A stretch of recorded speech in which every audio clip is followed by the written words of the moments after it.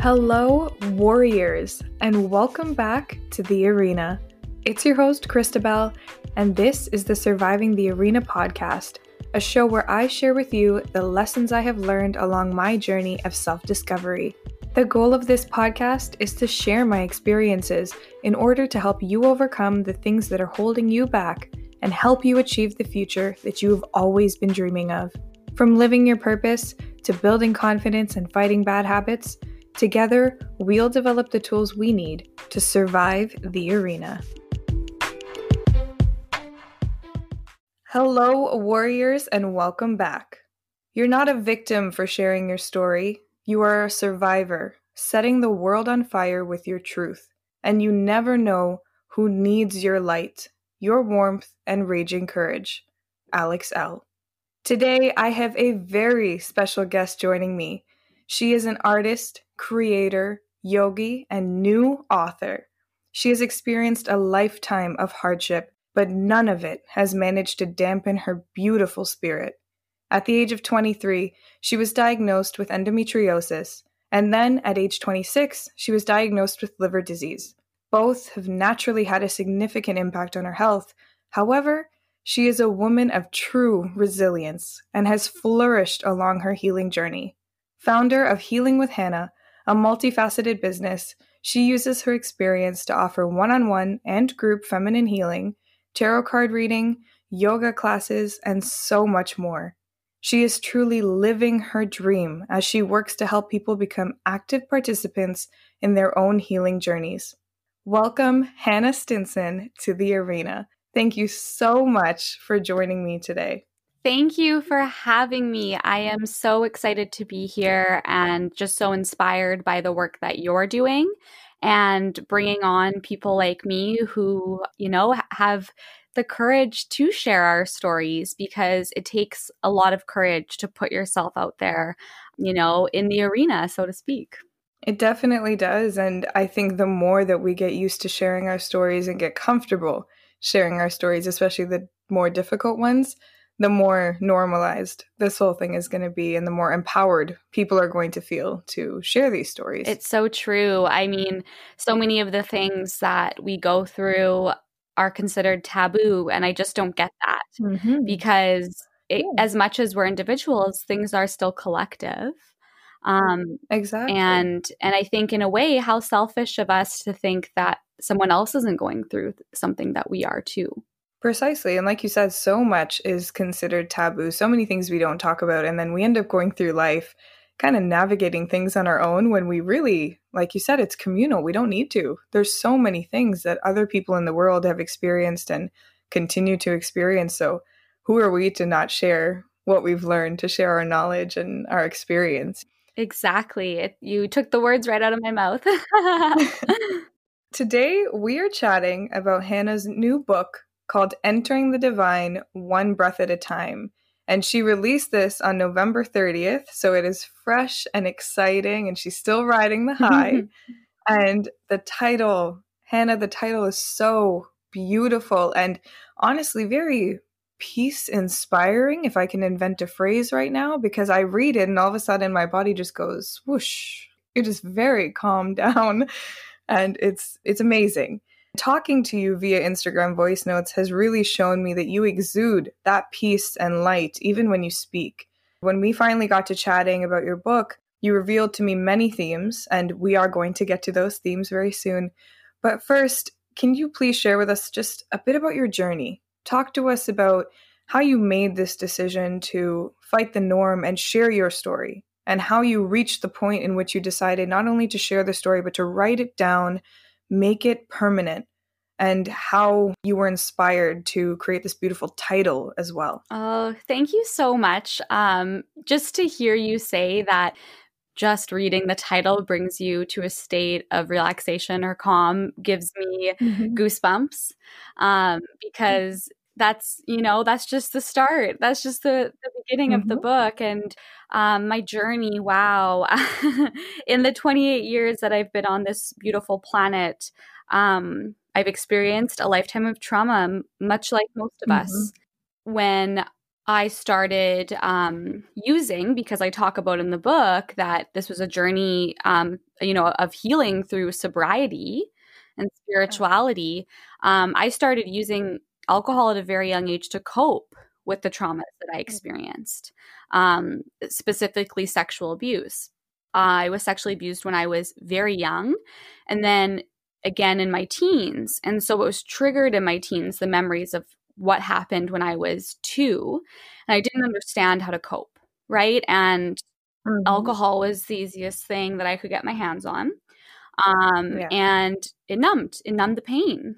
I didn't have to think about it anymore. As well as having endometriosis, I started getting periods when I was 11, and, I'm a very small person. So I would bleed for weeks at a time and, be out of school because it was just doing so much damage to my body. And again, alcohol was easy to self-medicate with because of all the other medications I was on too. I was prescribed opiates when I was 16 to help with the pain, and that didn't help with my addiction, of course.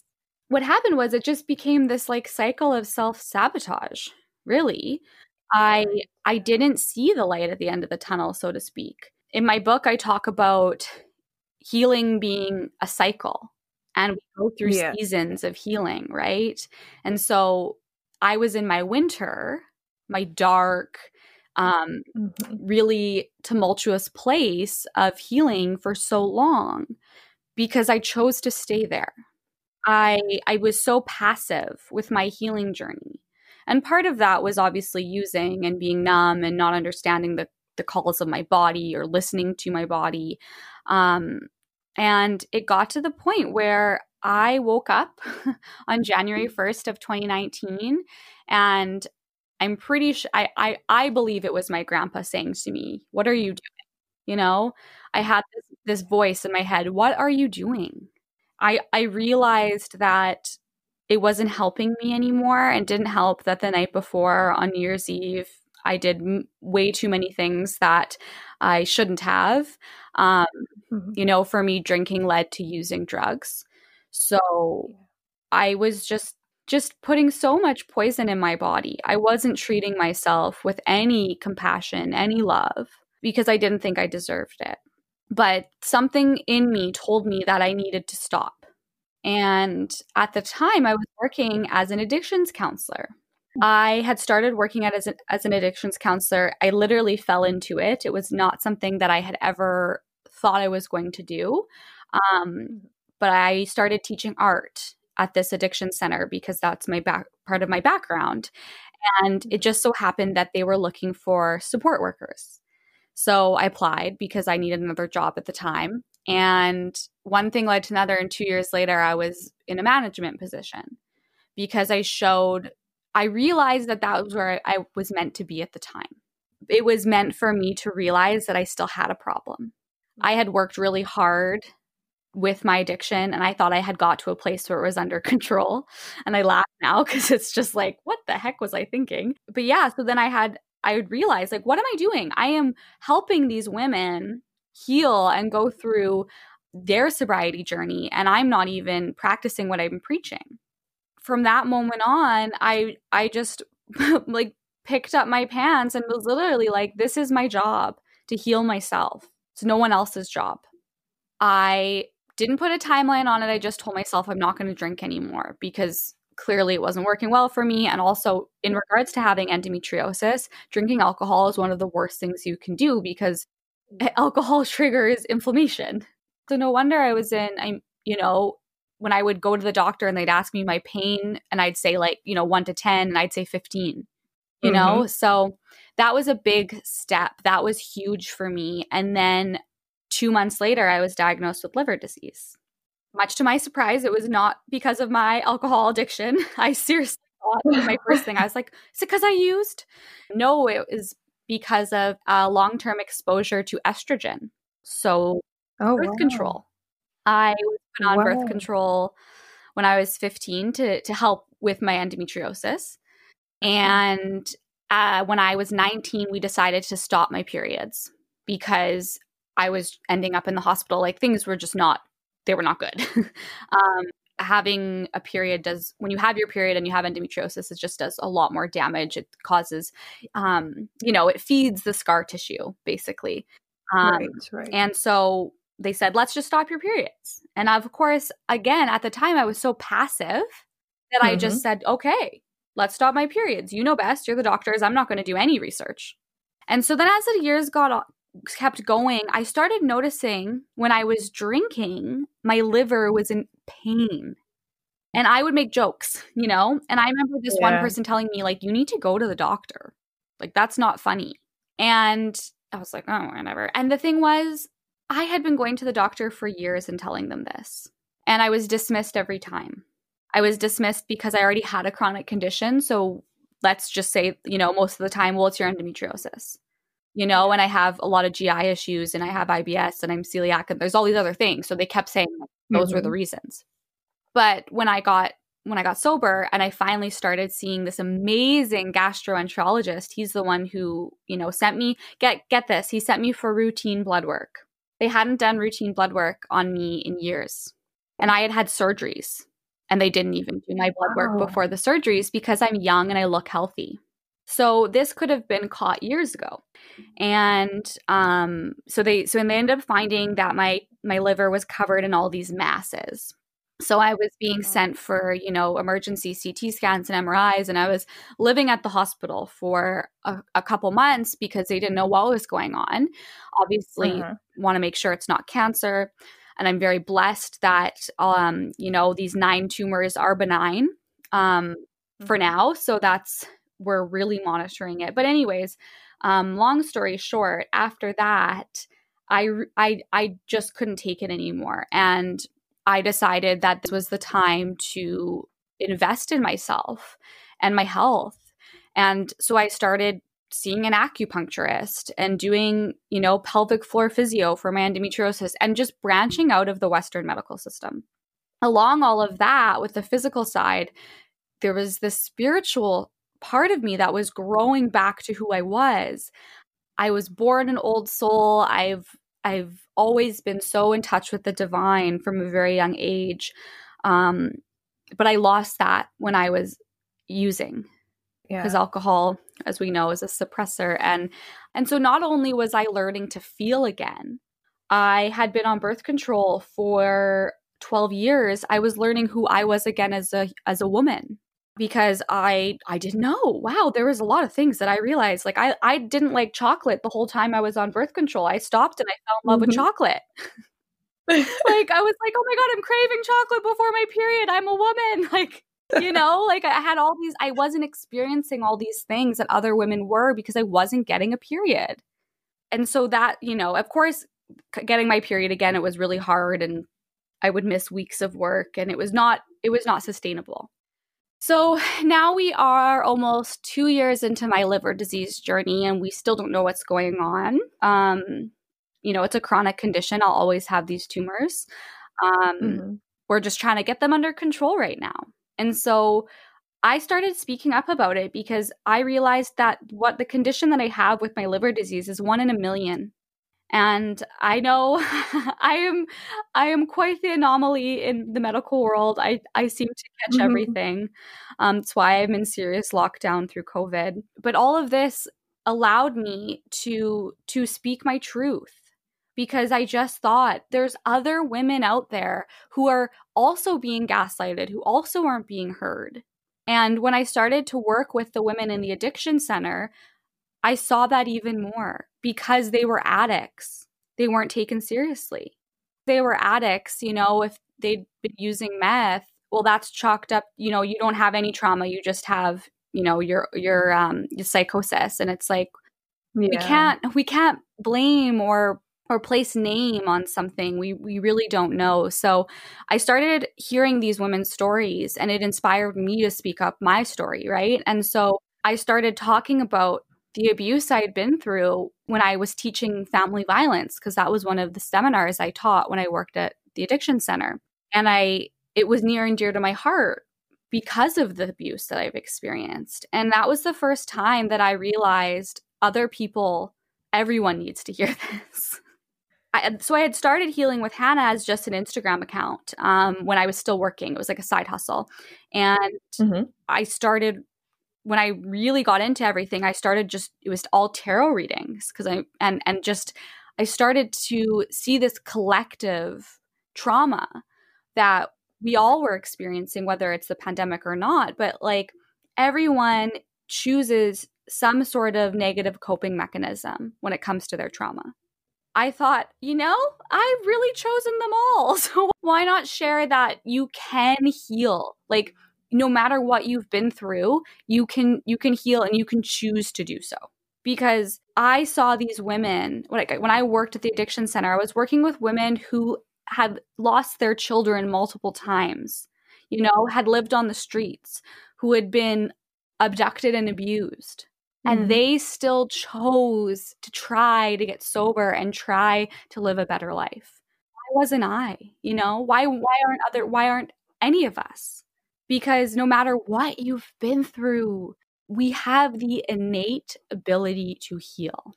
Your whole story is incredibly powerful, but I think at the core of it, it shows me so much how the norm is for us to know how to cover things up. The norm is not for us to look at the root of our problems and deal with those things. So I stopped drinking as well for very similar reasons to you, in that I noticed what I was using alcohol for.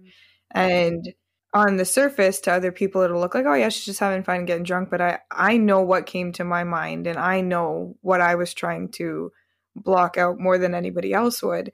And like you, I realized, I need to take back control of the situation and I can do better than this. And what I find so funny is that when you tell people, you're quitting drinking or you're quitting doing drugs or something like that, there's so much resistance. Oh my gosh. So much resistance. To me, it's crazy because I was like, sorry, you just heard your friend wants to do something that will help them. They're taking poison out of their life. And you're shocked, and not in a good way. You're shocked in the way of like, no, but we need to drink on this day and at the cottage and on New Year's. Like, wait, you're not even going to have one? And I'm like, I'm doing a good thing here. I'm confused. I know. Like, why is there so much resistance? So I think that you sharing your story, just listening to you talk right now, has been so powerful to me because you face so much more adversity sometimes, I feel, when you decide to take that step and become active in your healing journey. You face so much doubt and so much of people pushing against what it is that you want to share and what it is that you have to say. And I think it's because so many of us were taught to kind of say, okay, this is what happened to me. It's this person's fault. So it's their job to heal me. It's their job to apologize and make it better for me. But so many times in life, we're never going to get that. We never get the apology. We never get that person taking ownership. Yet we're still left with all of the scars and the after effects of what someone has done to us. So your story is so important because you're showing us that no matter what has happened to us, no matter what has been done to us, no matter what we have done, it is our job today to decide that we are going to heal, that we are going to become better and get more in tune with the best versions of ourselves instead of hang out in the past and in those darker days, in the winters of our lives, if you will. You've experienced so much, and with that, there's so much that people listening can relate to. And that just kind of shows the power of sharing your story, that once you start, you'll start to build this community of people that are like, yeah, I relate to this aspect of your story or this aspect of your story. And slowly but surely you start to remove that stigma of you need to deal with these things by yourself, that you shouldn't, quote unquote, air your dirty laundry. When we have this communal ability to be able to work with each other and heal each other and share information and knowledge and education, like how you did with the women that you worked with and how they did for you, I think we have those opportunities, so why not use them instead of resisting when someone tells you these things? And I've had very similar experiences as you with doctors. From a very, very young age, I was taught to exaggerate everything that I was feeling. Every little thing, exaggerate it, because they will not believe you. They will not take you seriously until you exaggerate and, say that you're experiencing extreme levels of pain or something, they're really not going to take you seriously or send you to the right tests or anything like that. And at that point, then what do you do? Because like you said, your diagnosis could have happened years ago, and instead it happened more recently. So now you're trying to get back in touch with your body and understand how your body is working and how it needs to work. And all of this could have been done years earlier. Yeah. There's a lot I relate to in your story, and it's amazing. Oh, it warms my heart, but it also makes me sad to hear that it's just so common across the board. And I think almost every woman I've ever talked to has been dismissed in some way in the medical system, whether it's mental health, physical health, emotional health, right? It doesn't matter. And when you find doctors who really, really want to help you, you hold on. And that's the thing. And I mean, I'm really blessed right now. I have a wonderful team, and they're working very hard for me and with me. I think that's the other really important part. When you start to be an active participant in your own healing journey, just like you said, you get lots of backlash, and you get it from the medical community as well. And so really learning to hold your own and know that this is your truth. No one else can take that from you. And so like you said, and just keep coming back or doing what you need to do. Or it's hard right now with COVID, but I always would suggest to people, do you have someone you trust to go with you to also hear what is being said? Because I think things get lost in translation when you're alone because it's overwhelming. And I think especially as women, there's a lot that our bodies go through, even just in routine medical situations. Like just some of the tests that we have to do. For me, there's particular tests that I have to do, and I cry every time. They're very basic, they're very routine, but just the whole procedure is very traumatizing for me. So I cry every single time. And I remember the first time in university I went for one of these tests, I was terrified. And I took my whole group of girls from my class with me. But it was so powerful to be able to walk out of that room in tears, but have every single one of those women understand everything I had just felt in that 15 minutes or however long it took. We need that group, even that one person, to be able to look at you and understand and not kind of diminish what you're feeling. So this is what sharing your story does, it just shows me it, because now I know, it's like, hey, at least Hannah understands me. So yes, it's so true. And I'm so happy to hear that you had that support through those times, and that you still hopefully do. And anyone listening, we're here to support whatever it is. I know I am, definitely, especially when it comes to feminine healing and reproductive health. But I want to touch on what you said about what inspired my title. And I love that you asked that, because I haven't been asked that yet. And nice. So you heard it here first on Surviving the Arena. Exactly. It came to me in a meditation. I am very connected to my intuition. I'm very connected to spirit. I receive messages all the time. It's a little overwhelming some days. But everything with my business and my book has come to me through a meditation or a card reading or some type of spiritual practice. And that's maybe not the answer some people want to hear, because, I wish I could say like that it was this, I took so much time to come up with this title and whatever, but no, it came to me in a meditation. And the reason I love it is because, well, there's a tree on the cover of my book, and, entering the divine one breath at a time. Like, trees are the reason we breathe. They give us the oxygen. And throughout my story, I talk about being this 1,000-year-old oak tree. That's how I view myself and my soul and whatnot. And it just felt that when you open this book, you are entering the divine, because we are all a divine being. We're not separate from the divine as much as we've been taught that we are. Yes. I mean, and it depends, right? This is a whole other thing. You could go into dualism and non-dualism, but I do believe in we are connected. And so I wasn't surprised when it came to me, but I will be honest with you, it came to me before I had any notion that I was going to write the book. So it came to me about a couple months before, and I just held on to it. I thought, this is beautiful. I don't know what I'm going to use it for. It'll come to me for something. And then when I had the opportunity to start this journey, this book journey, right away, I said, I know the title. This is where this was meant to go. So I think that's just a beautiful example of how the universe works in mysterious ways, but also always in our favor. And I fully agree with you about we are all connected to the divine. However, people may want to agree or disagree with it. And anybody that knows me knows I'm very connected to my faith. And I trust very much that whether it be the voice in your head or just all of a sudden, you kind of sometimes get a phrase stuck in your head, a song stuck in your head, something like that. There's a reason for that.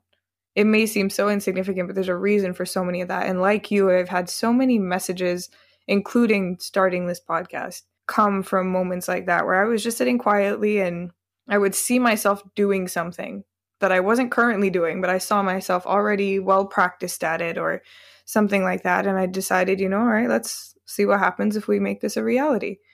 And so many moments in my life have been like that, where I've been shown the next step in the path. And all it takes is that you trust that you're being shown something for a reason. And for you, look how that turned out. Yeah. Your message was so clearly put out there in that title. Maybe that's why I felt so much at peace reading your title, because I can feel that kind of connection that you have with it. It's just everything in those words. You understand what's about to happen in that book, what's about to be said or felt even. So it's very, very beautiful. Thank you so much. Thank you. Oh my gosh. I'm just over here like nodding my head, hands in prayer. But yeah, I mean, it's beautiful when we take the time to pause and be with ourselves, because that's when the true magic happens. And so that's where I really, really like to remind people, slow down. One thing this beautiful woman told me when I was doing this online, it's called an awakening retreat, and I can tell you I woke up. But she said, when you feel like you need to do more, do less. And that resonated so much for me, because I am a go, busy bee body type of person. Honoring my yin has been such a journey. And I think that's a lot of us, because we're just taught to be in our yang and go. And so allowing myself the opportunity to start practicing that, because it is a practice, that's where I started to understand more on how I could actually heal myself by myself. Some of it has come from working with some amazing individuals, but I teach yoga because yoga's saved my life. I think that there's yoga for everybody, but sometimes people tell me, well, I'm not flexible, well, I've never tried it. And it's just like, well, just show up to your mat and then just breathe. That's all you have to do. And then I love that, because it's just like life, like just show up and breathe. And take it literally one breath at a time. Yes, exactly. And know that you have the choice to be an active participant in your healing journey. We really get accustomed to being passive, because that's the norm. But the beauty of the world we live in now is we have so many resources, and maybe it can be overwhelming. Of course, but the beauty of that is you're never truly alone. Like, there's always someone out there to help and assist and guide you. Right. And since you just mentioned being active participants in our healing journeys, some of the themes that you cover in your book are forgiveness, self-compassion, and releasing the past. And the reason I love these particular themes is that they reveal the agency and power we all have within us to take control of our lives and of our healing, like you said. And I truly believe, and have said before, that it is important for all of us to realize that we are responsible for our healing, and that it's up to us to find a way to heal the wounds of our past. And you discuss this in your book. But I'm wondering if you can offer some insights to our audience about how exactly they can start becoming active participants in their healing journeys. Yeah. I think the first step is awareness, like anything. Being aware that something is out of alignment, something doesn't feel right. And again, that sometimes doesn't come until you pause, until you give yourself a chance to understand what is really going on. And then understand that your healing does come in cycles. So we're not always going to be feeling amazing and be on top of the game and be following, for me, I have a lot of dietary restrictions. So following my eating regime and whatever the case may be. And so again, that comes with awareness. And then understanding again, like you have this choice. And so what are ways that you can take these steps? And a lot of the times it's asking for help. We can't do it alone. As much as we have been trained to be so individualistic, there, like I said already, like there are so many people out there who can help you and who want to help you. And so when we open ourselves up to ask and receive, the help comes flooding in, and the right type of help, the right type of people. But we have to recognize that we deserve that. Oh yeah, that's a whole nother, it's a whole other thing, because aspect, so many of us believe we don't deserve that. So really becoming active participants in our own healing journeys is reframing that we are deserving of this. Mm-hmm. And I think also taking time to just get to know who we are. Yeah. Oh my gosh, exactly. Because you can't go, get help, so to speak, if you don't know what you need help with. It sounds so simple, but there's so many times in my past where I did that, right? And I got nowhere, and then I'd be super angry and mad at that person and blame them.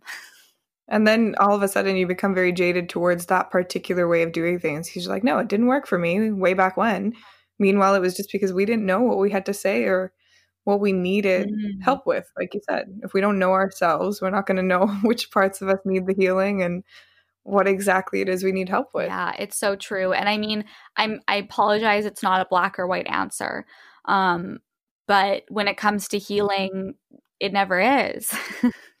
Of course not. And I think the main part that you covered already was the awareness of the taking time to get quiet and become aware of where it is that you need to heal. Another piece that we can even add to that is the accountability portion. Once you are aware, you need to be able to hold yourself accountable and say, okay, this is where I can see I need to heal. Now, am I actively working towards healing that, or am I continuing to, cover it up, push it back, and avoid healing it or avoid doing the work? Because once you decide there's parts of you that need to heal, that work is not easy. Mm-hmm. By no means is that work easy. It's very painful. In some cases, it kind of feels like you're creating new wounds. But from what I've experienced, I found it's worth it. It's always worth it. It really is. And if anything, when we feel like we're creating new wounds, they're just wounds that were covered up by smaller ones, really. Like we're getting to that root, so to speak, that you talked about earlier. And that's the beauty of it, because you're no longer just trying to heal these branches that keep growing. We're getting to the root of the problem, as they like to say. And on that journey, at least for me, one thing I've learned is that you don't inspire people by always succeeding and being perfect at everything that you do. You inspire them by how you face the challenges that are put in front of you, how you overcome every obstacle that you meet along the way. And I believe, just from experience and what I've seen on my healing journey and dealing with all of these old wounds and uncovering all those wounds, you undoubtedly are going to face countless challenges, but in every challenge is a hidden opportunity to learn and to grow.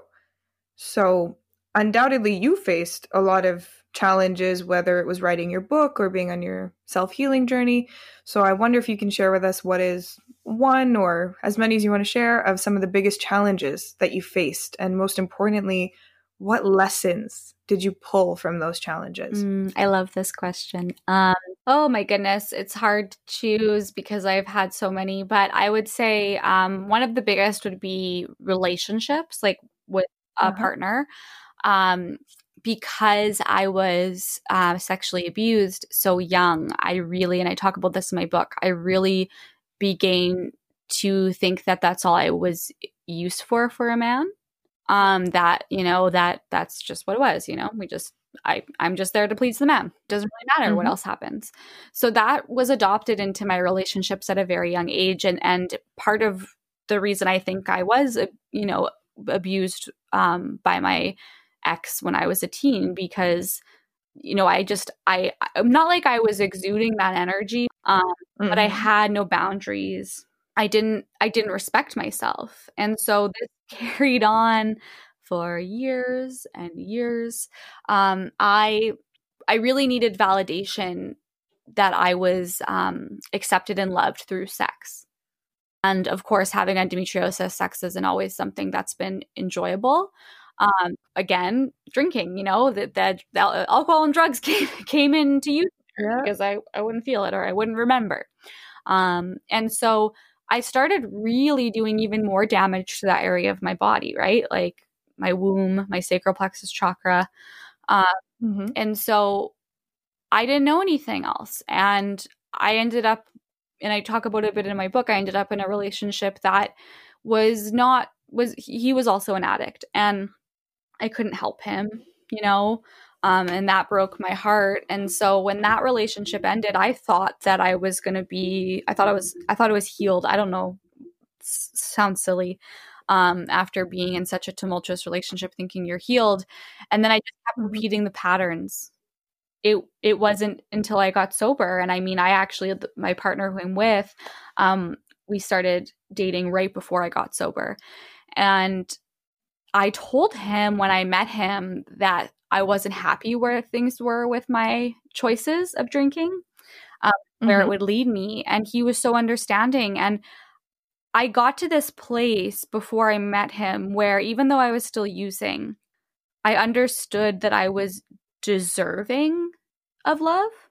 I was starting to show myself more love, even though I was still using, in regards to, really getting into my yoga practice again and painting and putting on art exhibits. And there was all these other things going on that were fueling me. And so I just realized that I wasn't going to waste my time with anyone who didn't respect me and who didn't understand my morals and values. And so I am blessed to have found a partner who is so respectful, who is so understanding, who would literally, take a bullet for me and in the most loving way possible. And that's because I started to love myself again. I didn't even want to be loved, to be honest, for a long time. I just wanted validation. When I finally stopped seeking that validation from men and started putting that energy into creativity and the things I loved, I was blessed to end up in a relationship with my best friend, and so that wouldn't have happened if I didn't take the steps in taking back my sensuality, my sexuality in a way, by recognizing, again, awareness.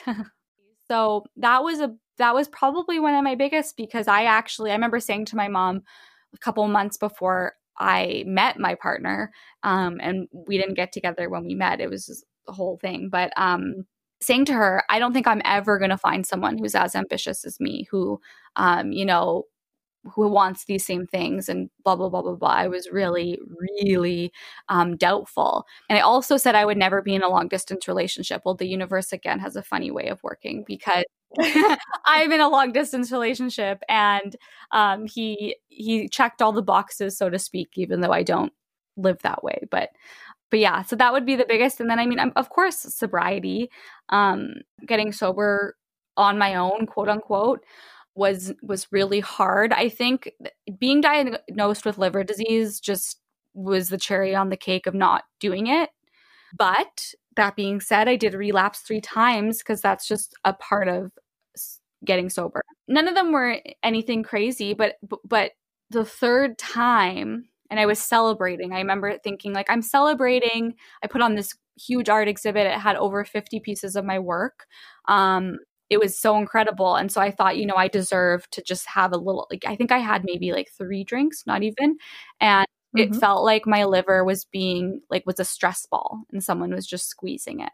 And it was so painful. And then I ended up actually in the hospital after, because of the alcohol. I mean, my body was just rejecting it. So those were lessons for me, because of course, when you're, sobriety and being sober is a never ending journey as well.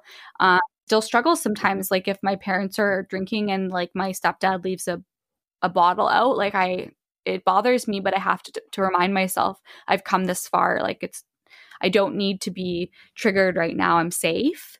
I'm not going to touch that. I'm not going to go and drink it. But there's still those thoughts. And so it's just about learning how to quiet them. And if anything, I just remind myself I'm safe and I've come so far. It's always a journey. It's never going to end. There's no end to this journey of healing because, like you said, there's going to be moments that come up all over again. And you're going to have to remind yourself of every lesson that you learned along the way. Remind yourself of how strong you are and how much you've already learned and overcome, and that you're a different person than when you started. The whole time you were telling your story, particularly the relationship side, I was sitting here smiling because of how strongly I relate to every step of your particular journey. I was in an abusive relationship for 3 years, and that feeling that you talked about of once you're out of it, you felt healed, I understood it point for point. I know it makes absolutely no sense, but I understood it because you kind of feel like, A, you're free, but also B, you get this kind of feeling of I overcame that, as if it's over. But because you come out of it, you already feel like I overcame that, so I'm much stronger for it. And then it takes us a little bit more time to recognize that there are still scars and wounds from those experiences that we are going to be working towards and healing. And it's when you get into that next relationship or that one that is so drastically different, the one that you finally see that you deserve, that you realize there's a lot of parts of you from the previous relationship that you need to work on. Similar to you, my partner is, for me, a true blessing from God because he's so drastically different from anything that I've experienced before. And I think it scared me at first to be with him because you're used to one thing and you convince yourself you're deserving of one thing.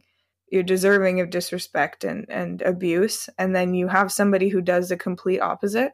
And I know in the first year of our relationship, I was just constantly kind of like looking at him through the side of my eye, just wondering like, all right, so when are things going to change? When's it going to get bad? Then there's one day you wake up and you go, no, you know what? I'm deserving of all of this love he's trying to give me. So it's time to receive it and not just doubt it every step of the way. So I loved all of that and related heavily to all of that. Aww. Thank you for sharing that as well. I mean, there's so many of us who are or have been in abusive relationships, and we are just so accustomed to thinking we deserve that. And then, like you said, you meet someone and you're like, are you real? This is we care about this. And I agree. Like my partner is a gift from God as well. So, I love this. I'm like getting a little emotional over here. But you also mentioned the sacral chakra just now, which triggered my next thought and question, but it reminded me of the way that your book is organized. And this is very unique to me because I've never seen of a book organized this way, but you use the chakra system to guide your healing and actually tell your story. So for our listeners who may not be familiar with it, can you please explain a little bit what the chakra system is? Of course. And in particular, how you use this system to aid you in your healing process? Of course. Yeah. So, I mean, I started learning about chakras and the energy body through yoga. And I really got into it probably like 7 years ago. But when I got sober, I started to, again, working with energy. I'm really connected with Indigenous culture because I worked with mainly Indigenous women. And I started to see these like relations between the two, but when really connecting back to my own spirituality and even my own lineage. My grandma's Hindu. And so coming back to these things where it's like I'm connecting to my ancestors, really. So it was really powerful for me. So for the chakras, I'll give you like a cold note. Yeah. But our chakra, like I love this. It's what Margarita Alcantara says. Your chakra system is like your spiritual bloodstream. Our chakras are energetic bodies, and they're connected to different parts of us physically, emotionally, mentally. There's 7 main chakras, and so those are the ones that I'll just mention now. So when we start at the base of our spine, we're starting with the root chakra. And the root chakra represents our core sense of being, survival, family, really like going back to like tribal connection, really. So a lot of times, even right now with this collective pandemic, a lot of us, our root chakras are out of whack. So, in my book, you kind of understand, but even with the work that I do with the women I work with, currently I really bring in the chakras into our healing, and their healing journey, sorry. Because there's so many ways that you can bring things back into harmony. And then we go up to our second chakra, sacral plexus, which is 2 inches below the belly button. And this is our center of creativity and sexuality. Abundance lives here as well, money. And so, when I talked about my sacral plexus chakra being way, way out of whack, it was partially because I was letting in all these other energies, right? And, we're not talking all about chakras today, so I'm not going to go too into that. And then, of course, our third chakra is our solar plexus, which is 2 inches above the navel.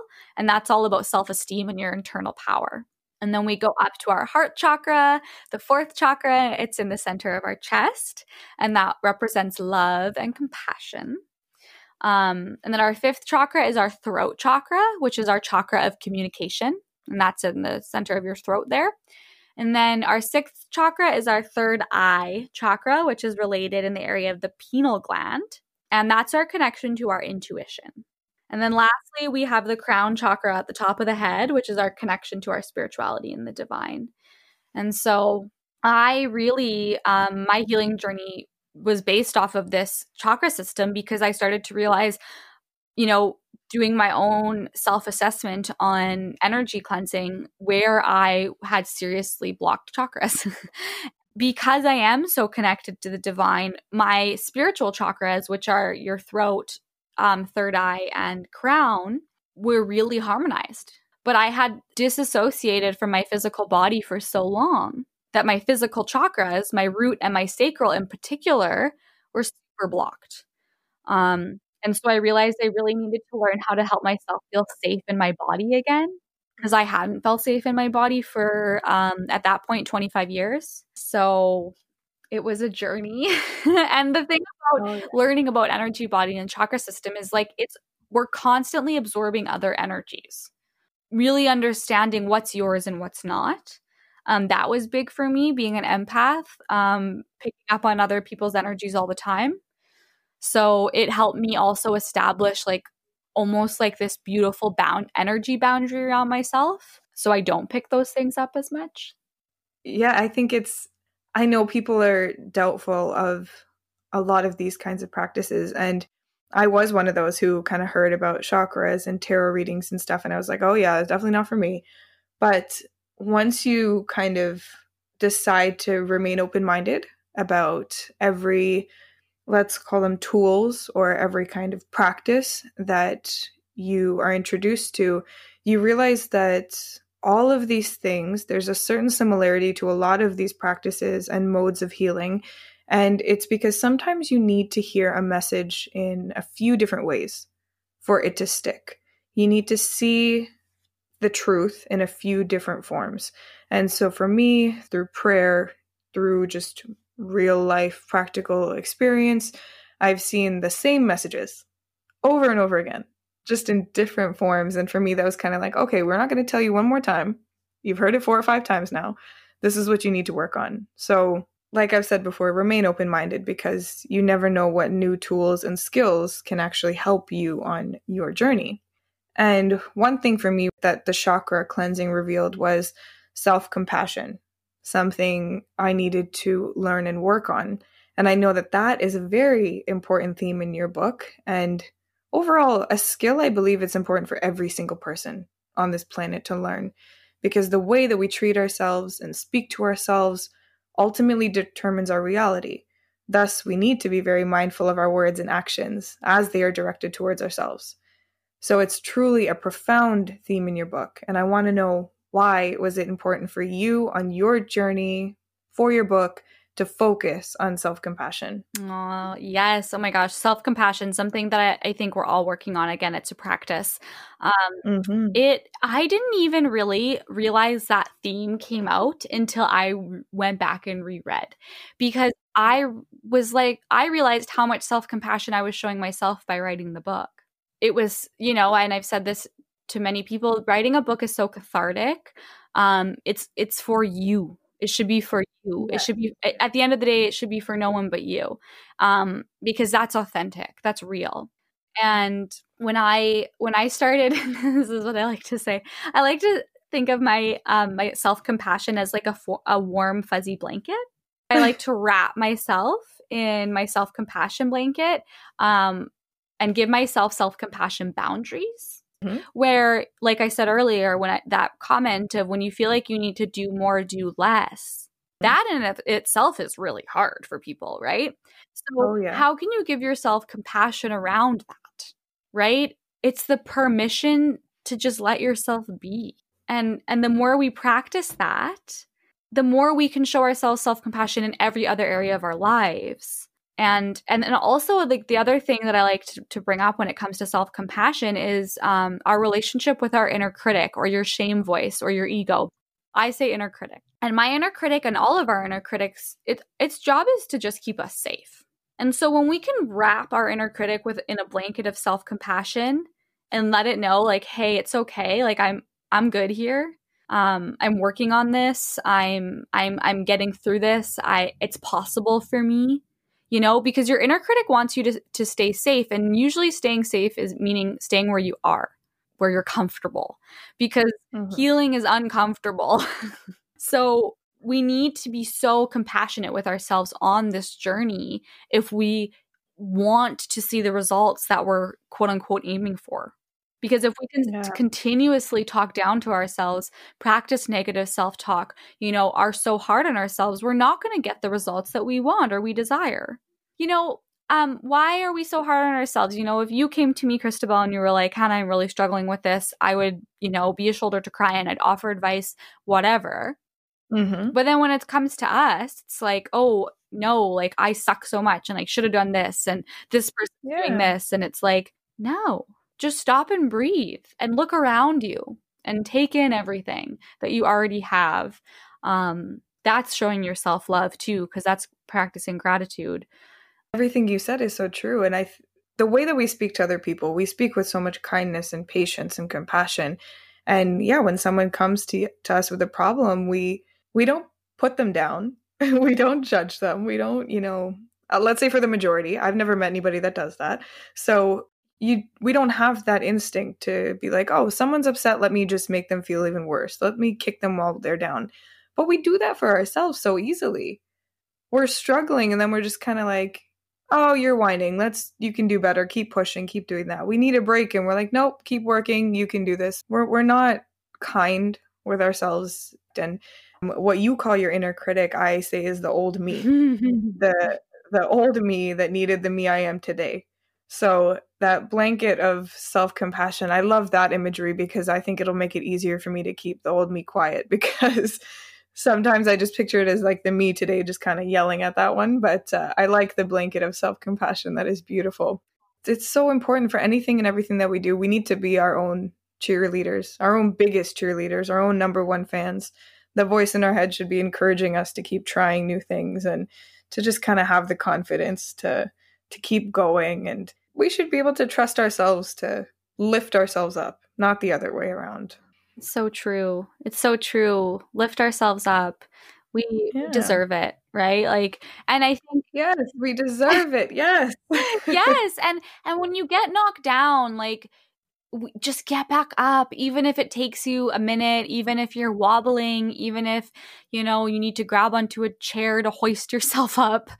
Get back up, because it gets easier every time, because you learn every time. Exactly. Every time you fall, you figured out a way that you need to avoid something so you don't fall again.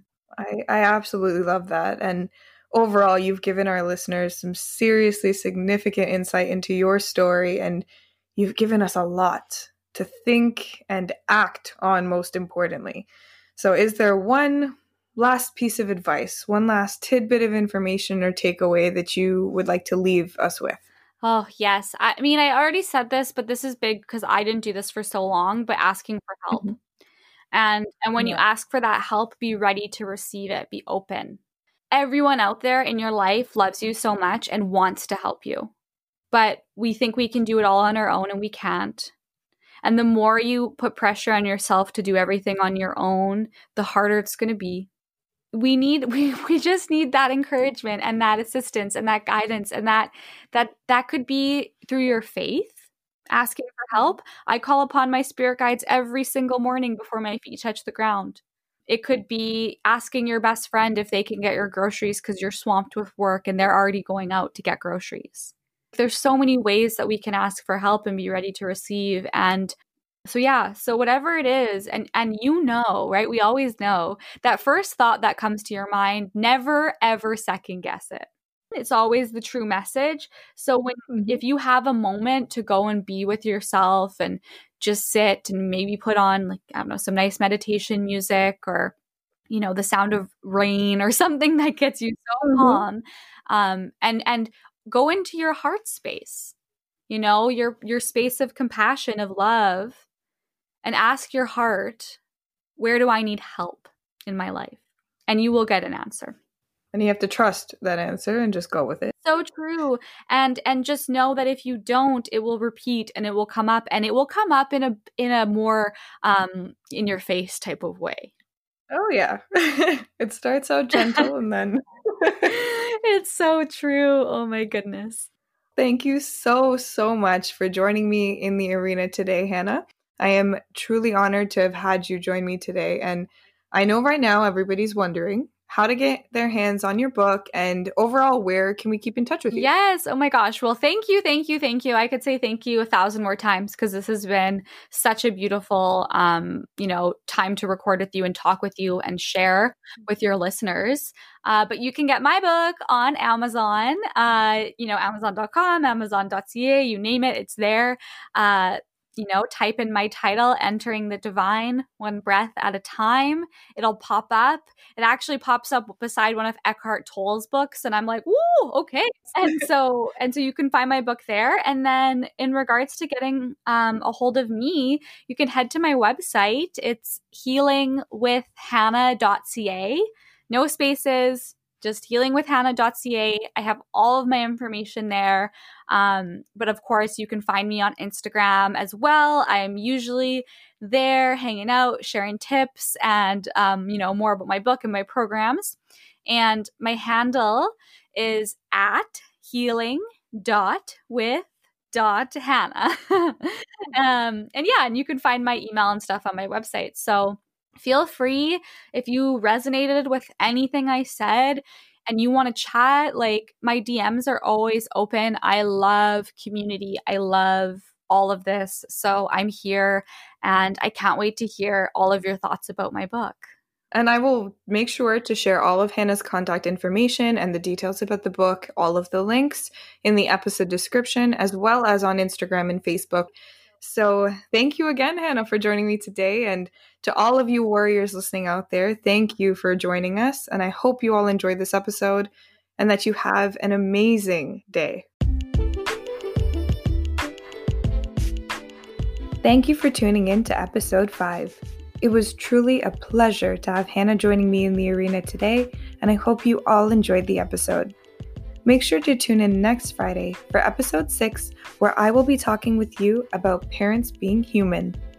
Don't forget to follow and share the podcast on Instagram at Surviving the Arena and Twitter at Survive the Arena. I am also on Facebook, so make sure to follow and recommend the podcast Facebook page, which you can find by searching Surviving the Arena podcast in the Facebook search bar. If you are on Good Pods, you can find me there as well. If you are enjoying Surviving the Arena, please share it with your friends and leave me a rating and some feedback. Thank you again for listening, and I will see you next time.